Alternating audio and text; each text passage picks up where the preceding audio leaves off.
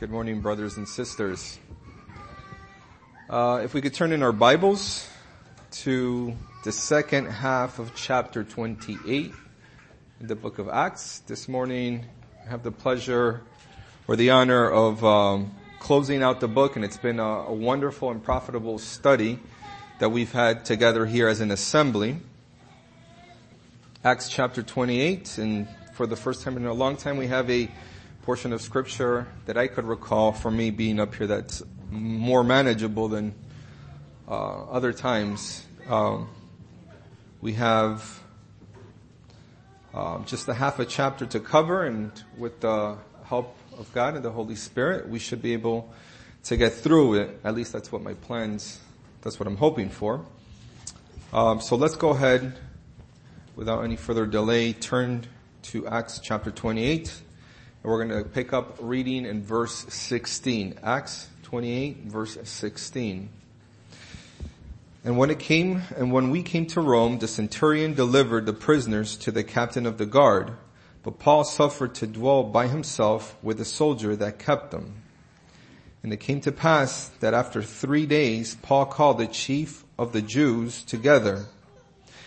And when they were come together, he said unto them, Men and brethren, though I have committed nothing against the people or the customs of our fathers, yet I was delivered prisoner from Jerusalem into the hands of the Romans, who, when they had examined me, would have let me go, because there was no cause of death in me.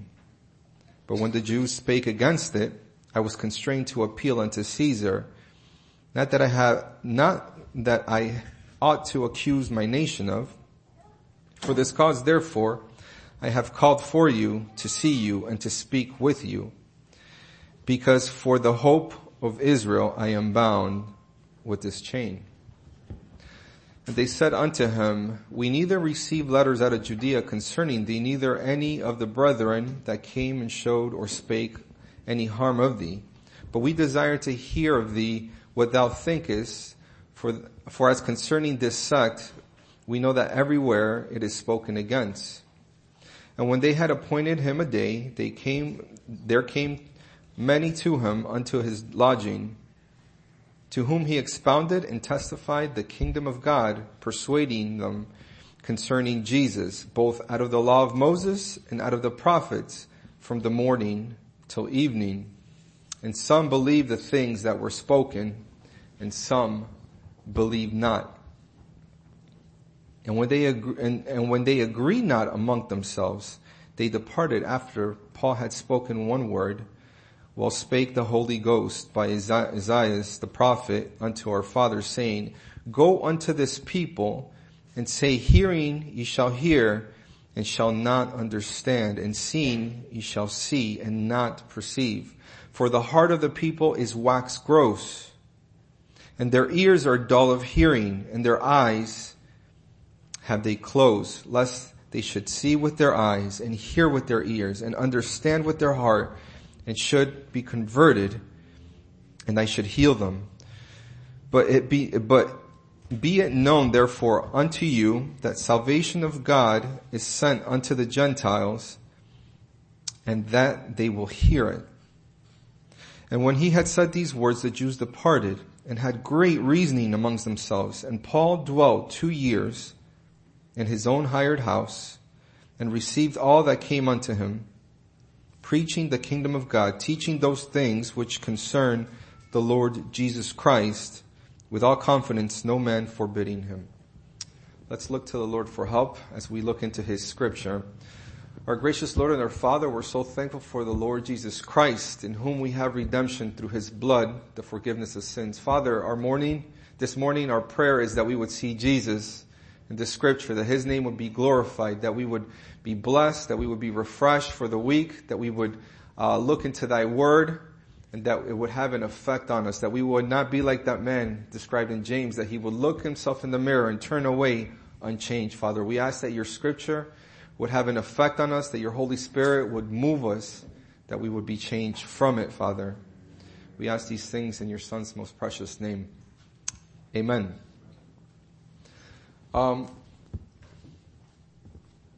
there's many times that I read the book of Acts, and I always found it puzzling the way it ends. And years ago I would read it and I would think, man, this is open-ended. It ends kind of strange, right? It just says, Paul kept preaching, right? And so it helps when we consider the book of Acts, and I think many brethren have expounded this from here while we're studying the book of Acts. We always tend to cling on to narrative and cling on to persons in the story because that's easier to remember. And we think of it as the Acts of the Apostles because that's kind of what the book has been named, but more accurately is the Acts of the Holy Spirit. The Acts of the Holy Spirit in the early church and the spreading of the gospel. It's not so much concentrating on the individuals that were being used of God. In my mind, the book of Acts starts, the disciples are gathered, and the emphasis is on Peter, and the narrative follows Peter, and it gets to a point where there's a small diversion, and it follows Philip, and then it goes to the story of Stephen, and then the conversion of Paul, and then the rest of the chapter, for the majority, it follows Paul till the very end, and you're thinking, all right, what happened to this person? What happened to that person? What happened to Paul? What happened to him at the end? What happened to Peter? And you start thinking along the lines of these individuals, but that's not where God wants our minds to go. And God knows what He's doing when He writes Scripture. Amen? And what He wants us to know is what's written here in the Word of God. And it's been mentioned by many brethren as far as the key verse to the book of Acts. In chapter 1 verse 8 it says, and these are the words of the Lord Jesus Christ when He speaks to the disciples after He is risen. He goes, but ye shall receive power. After that the Holy Ghost is come upon you, and you shall be witnesses unto me both in Jerusalem and in Judea and in Samaria and unto the uttermost part of earth. And so we have to get that in our heads, right? When we're reading the scripture and seeing where the story goes, and with that in mind, it's a very fitting end to the book of Acts. And I'm still gonna stand on the ground that it ends in an open end. And it's an ongoing process, as we're gonna see. Now look at the way that it's broken in Jerusalem, in all of Judea, all of Samaria, and then to the uttermost parts of the earth. God wants to save everybody. And here He's demonstrating where it starts in Jerusalem, and then to the rest of the country in Judea, and then to the other scattered tribes, and to Samaria, and then to the uttermost parts of the earth. And that's where we end up. That's where Paul ends up, in Rome. How far away from Jerusalem is this? This is probably to the uttermost part that Paul would have known. So let's look into God's Word in more detail. So I wasn't here a couple of weeks ago. I was actually out of town with my family, visiting my in-laws, and I went back and I listened to the message given by Brother Dave Bosworth, the story that led up to this, just to have some continuity, and he did an excellent job expounding those verses. And we finally arrive in verse 16 to Rome. There's been many hardships. I think of the message that Brother Aaron gave of the hardships they had at sea. Paul hasn't had a easy trip. It's been difficult. It'd be difficult for anybody. If you consider everything that he's gone through, he's arrived at a very long time to finally get to Rome. You would think he would be relieved and that he would, take a few weeks off and relax. Just considering everything that he went through from, the being taken up in Jerusalem was not a pleasant experience for him. And then being falsely accused, taken into a ship, and the ship the trip doesn't go well at all. It gets delayed. The winds are against them. They get diverted. They jump on another ship. They get shipwrecked. They get pushed out to a small little island by the will of God. He was directing them. And they get to the island of Malta, and there's a great work done there by Paul, and then they finally make it after months and months to Rome. And again, he doesn't take the stance of, man, I have suffered a lot. He doesn't take the stance of being discouraged. He immediately continues the work. In Acts 23:11, Paul would probably cling on to the words that the Lord himself would say to him, and a night following, the Lord Jesus stood by him and said, "Be of good cheer, Paul, for thou hast testified of me in Jerusalem, so must thou bear witness also at Rome." Imagine that. With everything that could have gone wrong, with all the going through a Euroclydon. I mean, we went through a Hurricane Irma, we went through a Hurricane Matthew here, and going back further, we went through a Wilma, through an Andrew. This is a Euroclydon. I imagine it's a tempest, it's a hurricane that was just as violent, if not more violent. The difference is they don't have all the technology, all the radars, and they don't have Cat 5 buildings and hurricane impact windows and doors to prepare. They were in a ship in the middle of the ocean, in the Mediterranean. And Paul would be at peace. He would be at peace knowing that it is God who is in control. Regardless of the circumstance, it is God that's the driving force. And he would take comfort in knowing that God had him there, had him in these difficult circumstances. It was God that was moving the ship to where he wanted to go. It was God that sent the ship to wreck in the middle of an island in between Africa and Sicily. It was God that promised that there would be no life lost. And Paul would take faith and confidence in knowing that it was God that was doing these things. It wasn't of his own strength that he made it to Malta alive. It wasn't of his own strength that he made it to Rome alive. God protected him.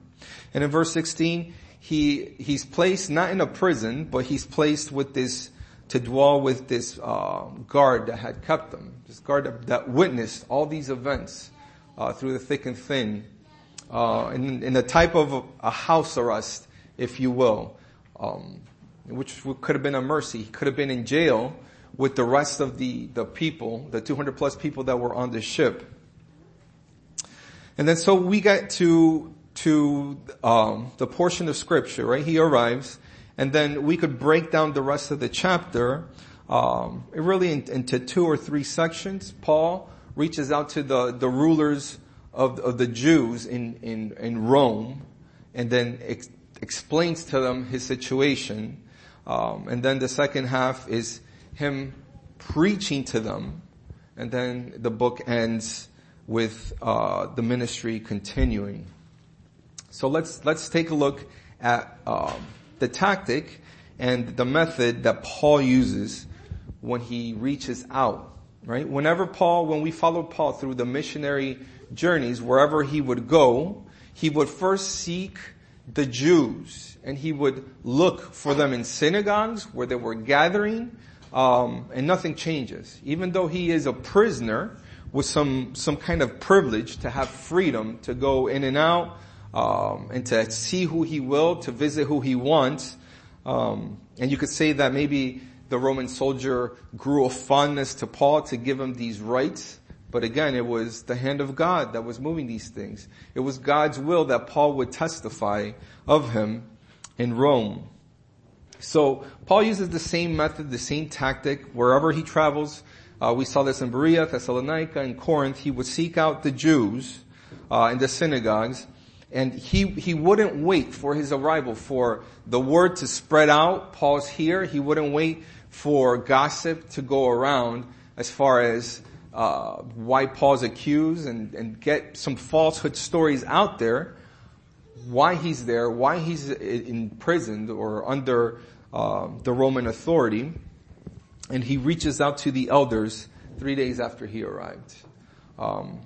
And that's intelligent in a way. He wants to confront him face to face to explain to him why he's there in the situation. We could say that Paul, in his heart, right, his desire is for Israel to be saved. In Romans chapter 1 verse 16 it says, "For I am not ashamed of the gospel of Christ, for it is the power of God unto salvation to everyone that believeth." Why does Paul go to the Jews first? Wherever he lands on his missionary trip, it's not, we know that he becomes and he's known as the missionary or the apostle unto the Gentiles. And we see that conclusion towards the end of the chapter, but he would always seek the Jews. That verse doesn't just end there, unto everyone that believeth, to the Jew first, and also the Greek. Romans chapter 3 verses 1 and 2, it says, "What advantage hath the Jew, or what profit is there of circumcision? Much every way, chiefly because unto them were committed the oracles of God." Right? It was God who picked the nation of Israel in the Old Testament. It was God who revealed himself to them first. And God gave the Jewish people the word of God, the covenants, many truths and promises, and the Messiah came through them. And in carrying out the gospel, we got to remember that we don't exclude the Jewish people, that nation of Israel. There's a lot of anti-Semitism trickled out through all the history, and I say that's something that's satanic as far as turning our backs on Israel, as Paul doesn't. He doesn't turn his back on his own nation, and his desire would be that they would receive the Messiah. His desire is that all would be saved, especially Israel, and he would seek to reason with them and plead with them and explain to them Jesus Christ. Reveal to them what was revealed to him, and shed the light of the gospel that saved him. Notice how Paul speaks. Now, you have to consider, it's been months, right? It says that time kind of heals all wounds, makes you forget things, whatever argument that me and the wife had a few months ago, that kind of goes under the bridge, and it's nice, but when something comes up, remember when this happened, and it brings up these old things that we're supposed to kind of let go, but it's not as, when it happened yesterday, something that happened yesterday, it'll be more, fresh in your mind, but the events that Paul went through were so traumatic that any individual would come, and they would come with a bone to pick. Right? I mean, if you think about what happened to him, he's spreading the word of God, preaching the gospel, preaching Christ wherever the Spirit would lead him. He sets it up upon his heart to go to Jerusalem, again, with that heart for his own nation. He goes and he subjects himself to the elders there, the local elders, and the local elders didn't necessarily receive him gladly. Hey, tell us what the Spirit of God showed you. No, he went in subjection to them, and took the oath that the tradition of sanctification that they put him under wasn't necessarily, in my opinion, probably not. But yet he still would. And while he was in the temple, the Jewish people that were there and that knew Paul, they drove him out. They almost beat him to death. Had it not been for the Roman overseers that saw him, that they stopped him right before he got killed. The scripture would say right before they killed him, they intervened and saved Paul's life. Now think about Paul, his heart and his nation is for Israel to be saved. These are the very people that have tried to kill him on countless occasions, that they've beat him, and that they almost beat him to death. Not only that, think about once he was under the Roman authority, he would plead his case, and it would say in this passage that the Romans, they examined him and they would see that there was no cause of death in verse 18. And Paul would go on, right? He would plead his case very similarly to the Lord Jesus Christ. They would say, Pontius Pilate would say, I find no fault in him. Talking about Jesus Christ. The same thing the Roman authority would say that they examined him. Hey, this guy has done nothing deserving of death. And yet the Jews would not let up. Paul doesn't come here screaming about those Jews, how wicked they are, how that they're trying to put him to death unjustly. He doesn't complain about the treacherous journey here. He comes in a very diplomatic, in a loving way towards the Jews. His only complaint was, or his only thing that he wanted to explain to him is why he appealed to Caesar. And he made it clear that he wasn't speaking bad of our nations, of our fathers, of our customs. He wasn't putting down the Jews, as this was kind of I guess the stigma that followed him as far as the gospel's going out to the Gentiles, and there's Greeks being saved, there's barbarians being saved. Paul would clarify that his appeal to Caesar was because of the accusation. The Jews were not letting up. And here is the key verse to this passage that we're covering, and where we're going to spend some time in. For this cause I have called unto you to see and speak with you.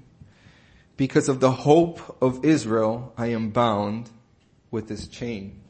And here he gets directly to the heart of the issue, the matter, right? Why am I chained? Because of the hope of Israel. Because of the hope of Israel. Makes you ponder why he uses that phrase, the hope of Israel. Well, it's talking about Jesus Christ, specifically.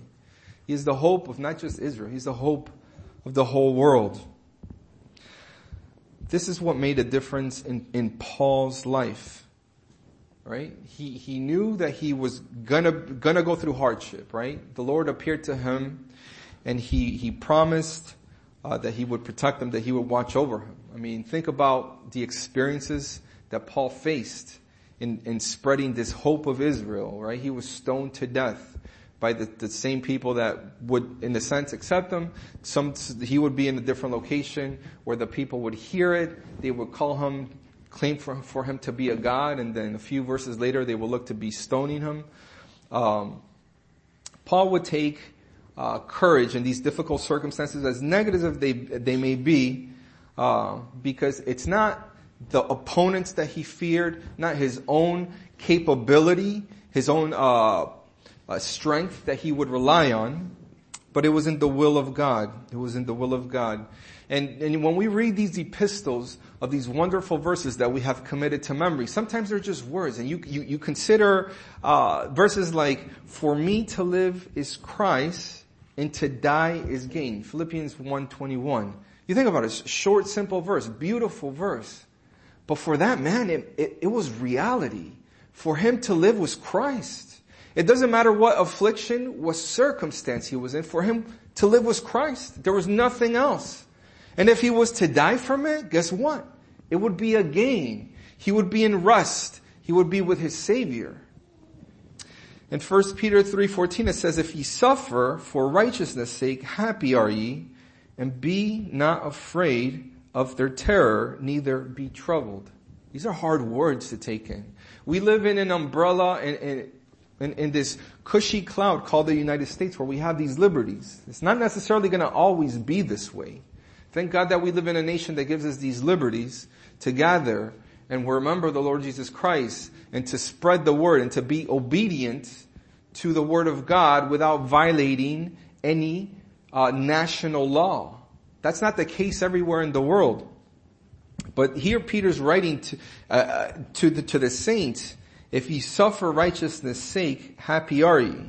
If you're suffering, you should be happy. Imagine that. Think about in Jeremiah. Jeremiah was a very young man when he got commissioned as a prophet. And my goodness, what a life Jeremiah had to lead.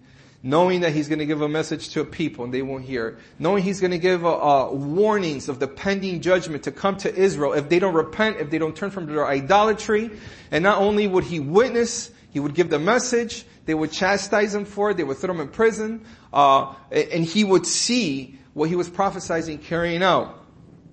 And God, when he would commission him, in Jeremiah 1:8 it says, be not afraid of their faces. Be not afraid of their faces.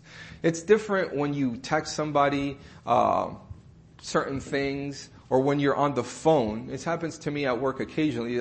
Sometimes we would get into disputes over delays on projects, and people could be nasty on email, and over the phone you'll get some text messages that will be super aggressive. And when you say, all right, let's meet in person, when you see a face that you're speaking to, it changes. Because no longer is this person speaking just an empty email address. They see it's a person. And there's some respect and some restraint is held back, and things kind of get discussed as far as what the differences are. You come up with a solution. Seeing somebody face to face changes the game. And here God is warning Jeremiah, be not afraid of their faces, for I am with thee to deliver thee, saith the Lord. Imagine what affliction we have, right? When we represent God, when we represent Christians, Jesus Christ, when your coworker says, you believe that stuff? You believe that stuff? In my job, everybody thinks that they're very intelligent people. And when they find out you're a Christian, you really believe that stuff? Right? To your face, and you stand up, yeah. I believe that with all my heart. And they kind of taken aback. And here, Paul would take courage in these beautiful words. He was not afraid of the opponents. He was not afraid of the Jews. He was not afraid of the Romans, for he knew that God was with him, that God willed for him to be in Rome to testify of him. So here we go onto this concept that Paul is giving them of the hope of Israel. The hope of Israel is resurrection life in the Lord Jesus Christ. This is where the heart of the matter is. And their response to them, we haven't heard any news. We haven't gotten word from Judea, from Jerusalem. We don't know. The only thing that we have heard, right? The gospel, it's spread through all of Judea, through Greece, through that known world, and it spread very quickly. What they do say is they desire to hear of thee what thou thinkest concerning this sect. This sect is the way that it was referred to. Christianity. They didn't have a name for it at the time, but they would refer to it in this verse as the sect. For we know that everywhere it is spoken against, right? So the task at hand is it's a steep one for Paul, because these were Jewish people. These were religious Jews or practicing Jews. Orthodox Jews would kind of be what we would translate. People that would take the writings of Moses seriously and try to apply it, try to please God, try to live a sanctified life. And these were serious Jews, not the typical Jew that just claims Jewish heritage for culture, but sometimes some of the Jewish people that I know are the most pagan people that I know, that they just do these the religious holidays, and they keep tradition to the Jewish things just to identify as a Jewish person, but they don't really believe in God. Most of them are actually atheists. That was not the group that Paul was speaking to. He was speaking to religious Jews that believed the Old Testament, that clung onto the books of Moses, unto the prophets, unto the law of Moses. And here he had to present to them this resurrection through the Lord Jesus Christ, this hope of Israel and this hope of the whole world. He had to preach to them looking for that blessed hope and the glorious appearing of the great God, our Savior Jesus Christ, the one whom they helped crucify, to whom God will make known what are the riches of the glory of the mystery around the Gentiles, which is Christ in you, the hope of glory.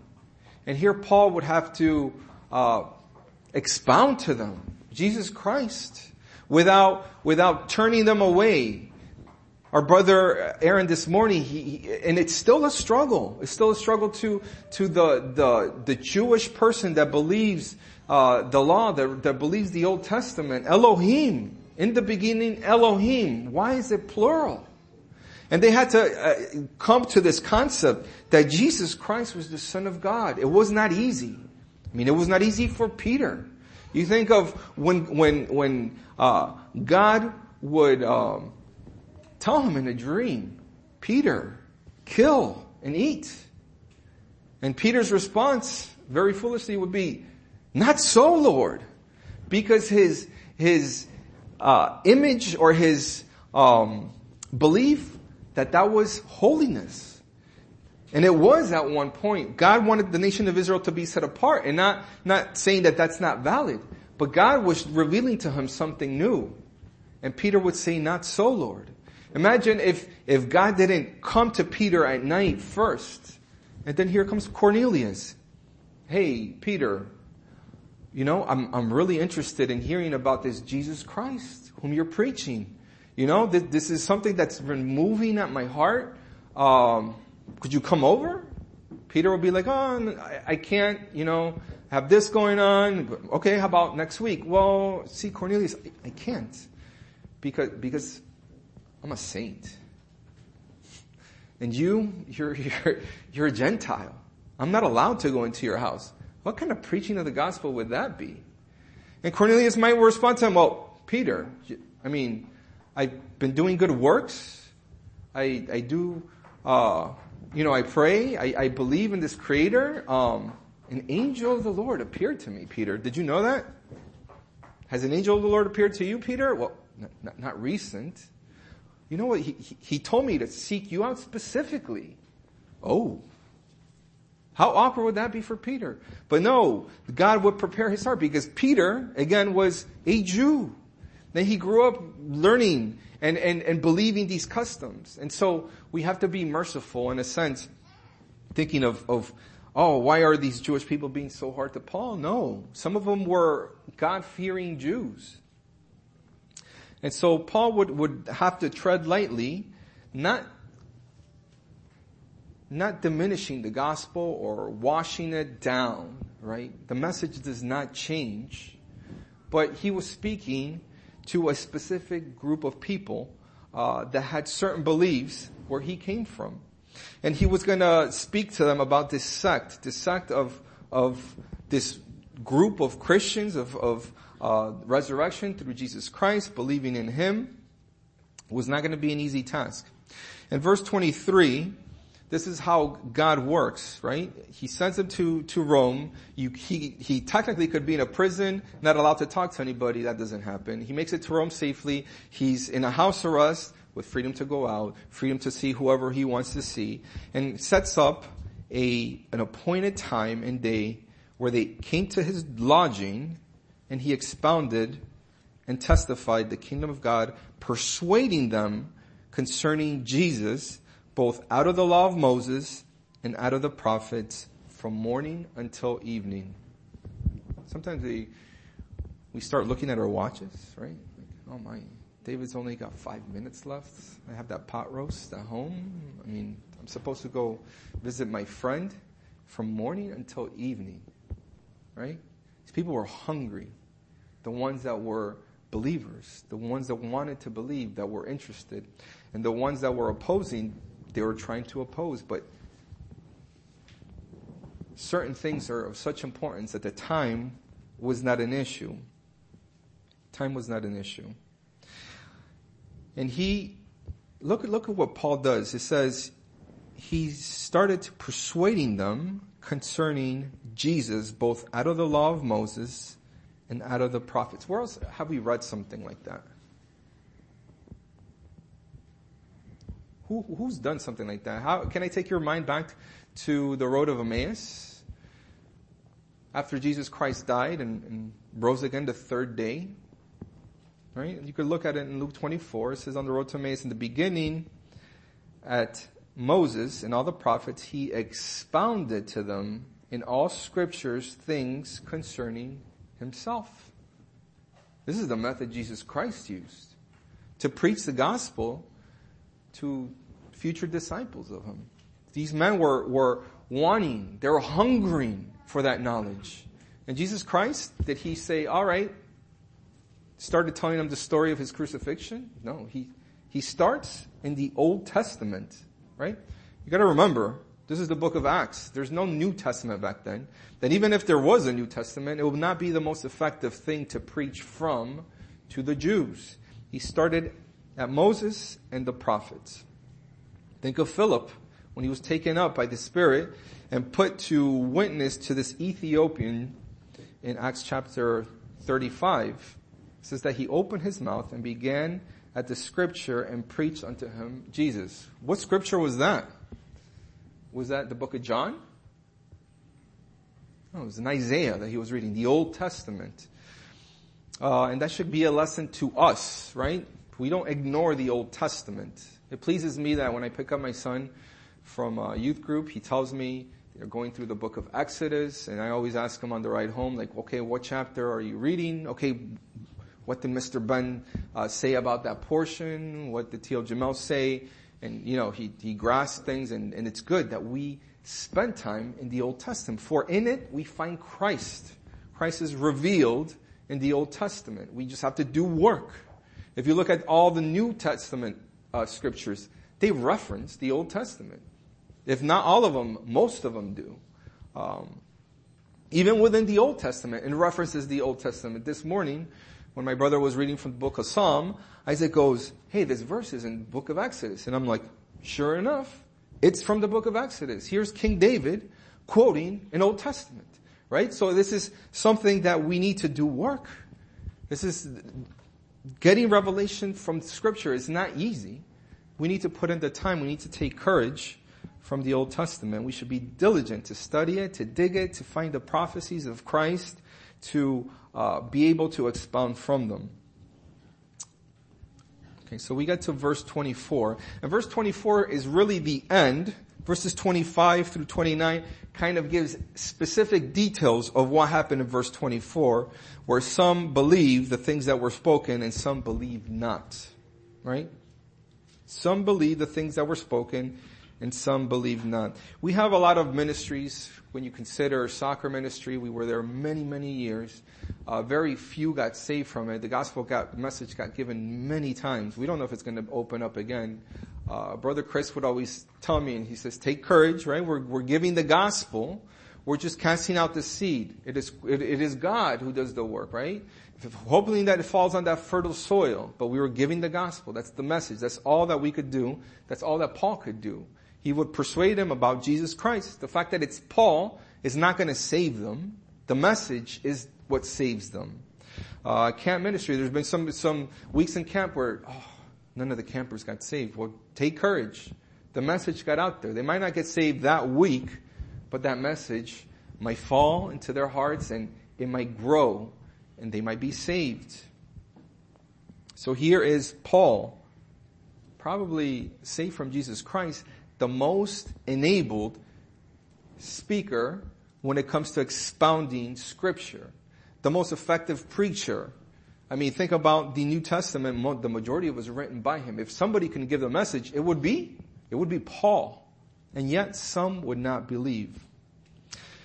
So we shouldn't be discouraged at the message going out, for the word, God's word does not come back void. We need to take courage from it. Now, considering in the last negative 3 minutes that we're already over, so we're gonna finish this. Just give me a couple more minutes, brothers and sisters. The specific passage that's referenced here is in the book of Isaiah, where it says that they agreed not amongst themselves, some departed, and the great divide was concerning this passage. That Paul would refer to, say, go unto these people, and this is verse 26, and say, hearing, ye shall hear, and shall not understand, seeing, ye shall see, and perceive not. For the heart of this people is wax gross, and their ears are dull of hearing, and their eyes they have closed, lest they should see with their eyes and hear with their ears and understand with their heart, and they should be converted and I should heal them. And so Paul would reference that scripture, and he would tell them, hey, you don't believe the scripture, it's going to go to the Gentiles. They will hear it and they will believe it. And the Jewish people, right, thinking that they're a nation that was chosen by God, which is true, that they were given the covenants of God, which is true, that they were given the tabernacle, that God led them through the wilderness, that God established a kingdom, that God did all these things through them. Now God's going to work in the Gentiles. To them, it was hard to hear, thinking that the kingdom of God was not going to be reestablished in Jerusalem as they have hoped. God is now going on to the Gentiles. And may this jealousy, perhaps God is using this tactic of jealousy to bring the hearts of Israel back to himself. Now, I want to be specific here when it comes to this portion of scripture that it first is written in the book of Isaiah by the inspiration of the Holy Spirit. The words of God given by Isaiah in chapter 6. It is quoted 4 times total in scripture. It's quoted by Jesus Christ. It's given, and it's repeated 3 times, not numerically 4 times. 1 in Isaiah, 2nd time by Jesus Christ in Matthew, Luke, and Mark. The 3rd time by John the Apostle in John chapter 12 verse 40 at the end of Christ's ministry. It's a narrative that John the Apostle, when he's writing the book of John, puts it in there. And then the 4th time by the Apostle Paul here. What is this referencing? What is this saying? Because in 2 of those occasions, in the book of Isaiah and in the book of John, it quotes it as, I will make the heart wax. I will make them hard of hearing, and they shall not believe. Right? This is God saying it. And then in the portions of the Gospels, when Christ would quote this scripture, this is very important that we notice the difference here. Same portion of scripture, there's a slight difference. It specifically says that the people's hearts were waxed, that the people were blind, that the people, right? What is the difference, and why is it so important to consider? There's a belief that God is a God that will harden the hearts of people, that will make them blind, that they may not be saved. And I tell you this morning, brother and sister, that is not the God who I believe in. That is not the God that I worship. One that would make people not be saved. What this is referencing to, and we can't take these verses out of reference, out of context, I should say, that God would make people create vessels just for destruction, that create people to not be able to be saved.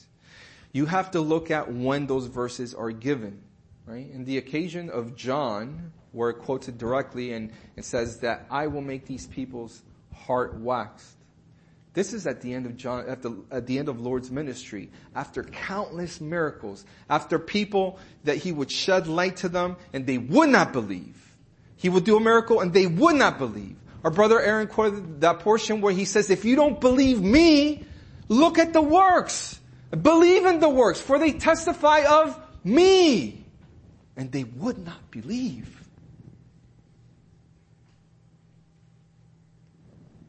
And yet, Jesus Christ would be gracious. And when he would quote it, he said that the people are making their hearts wax, that they're making their hearts hard, that they won't believe. It was not God that was making them unbelief, that was not allowing them to be saved.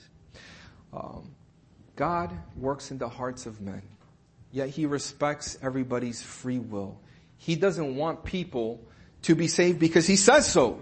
He wants them to choose him, to love him willingly. He doesn't want to create robots. Could you imagine, John Lennox would always give this illustration. If my wife was a robot, and she had an iPad stuck to her, and I say, all right, I want my wife to love me. Push a button, kiss. And she gives me a kiss. All right, today I want a hug. I push a button and she gives me a hug. How would that make you feel? Is that love? That she doesn't have any free will to love me? That's not what God wants. God doesn't want robots. He wants us to choose Him. And to illustrate this, I think of two examples in the Old Testament, and we'll wrap up with this.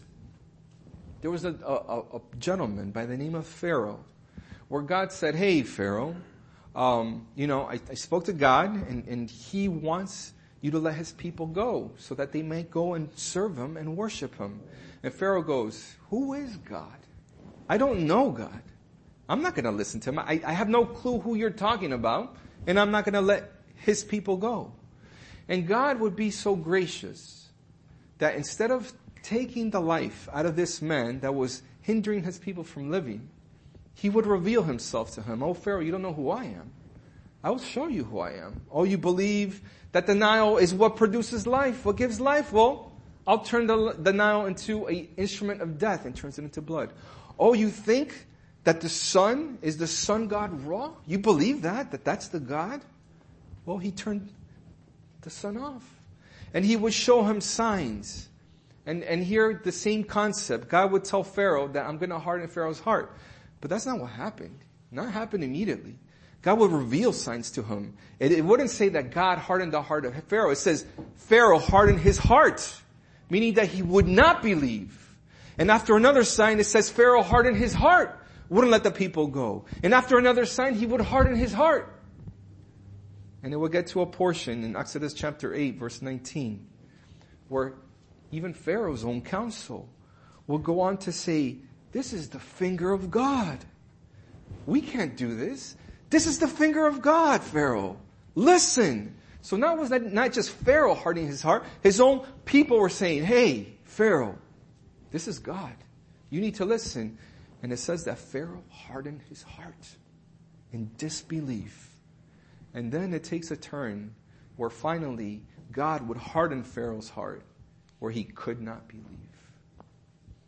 Think of the second illustration of this found in Jeremiah chapter 18, where God speaks to Jeremiah, and Jeremiah, he says, go to the potter that he's working on the clay, and he tells him to take note, and he watches as the potter has a lump of clay, and he's working it on the wheel, and it's spinning. And it gets to a point where the scripture says that the clay was marred in the hands of the potter. The clay. The potter didn't mar the clay. He didn't ruin the clay. The clay got ruined by itself. And then it says that the potter grabbed that marred piece of clay and reformed it into something good, something beautiful, something new. And God would speak unto Jeremiah, and he says, can I not do that with Israel? As the potter does to this clay, to this lump of clay. This lump of clay that was marred in the hands of the potter, not out of what the potter did, but what the clay did. For if you've handled clay, what happens after a while? It becomes dry. In its marred state, it's good for nothing. It's good to be taken outside and broken. But that's not what God desires of people that don't believe. He wants to take that marred piece of clay and He wants to make it into a beautiful vessel that's useful for the Creator. And here is Paul's warning to Israel. Oh, how he loved Israel. How he spends 3 chapters in the book of Romans, and how he saved my heart is that Israel might be saved. And he recognizes they have the zeal of God, but not according to knowledge. And he's trying to expound to them, trying to persuade them. This is the knowledge that's been given to us. Christ crucified, resurrected. And yet, he would warn them the dangers of disbelief. Oh, brother and sister, let this be a solemn warning to us when we preach the gospel, when we witness to our neighbors, to our friends, to our co-workers, that it is not us who saves them. It is the message that does. Let be a warning if anybody here is not saved. That doesn't disbelieve the message, that just keeps putting it off. The dangers of putting off in not believing while the light is there, while the light is given, is a dangerous, dangerous thing, dangerous place to be in. To hear the message, let it go into one ear, to be like that man in James, to see himself in the mirror and not acknowledge his frailties, his defects. While the light is there, rejecting the light, dangerous. And that's what Paul is pleading with his people. And then it comes to an end, as Paul would say that he preaches the gospel for 2 years, unhindered, carrying out the will of God. Again, here we are, over 2,000 years later, right? Carrying on the work, doing the same thing. Nothing has changed. Waiting for the return of Christ. The book, like I said, it ends open-ended. And here the church continues to do its work, preaching the gospel. Most of the apostles that we know of ended in tragic deaths, being executed. Paul would, and again, this is all per historical tradition, historians, not inspired word of God, so we don't take it as the word of God. Most of them died. Peter was crucified upside down. In the book of, the only apostle that was killed that we have account of, that I know of in the book of Acts, is James. It just says he was killed. He was, the details of that was 3 words: killed by the sword. Right? And Paul was beheaded, supposedly in 64, 65 AD. But that's not the emphasis of the book of Acts. Brother and sister, it is the work that was carried on for those 2 years. It is the spreading of the gospel, preaching Christ crucified, the resurrection in him. And it is him who we honor. Let's close this meeting in a word of prayer. Our gracious Lord and our Father, we're so thankful for this wonderful book, historical account that you've given us of the early church. We're thankful for the Holy Spirit as it was given then. We're thankful for the continuing work of the Holy Spirit. We thank you for Jesus Christ, the one who saved us, the one who is the hope of Israel, the hope of the whole world. We're thankful for the ministry, for his death, his resurrection, for the salvation that we have through him, for the redemption, for the justification that we find in Jesus Christ, Father. We pray for the whole congregation as we depart with your blessing, Father. We ask that you would be with them the rest of this week. In your Son's most precious name we do pray. Amen.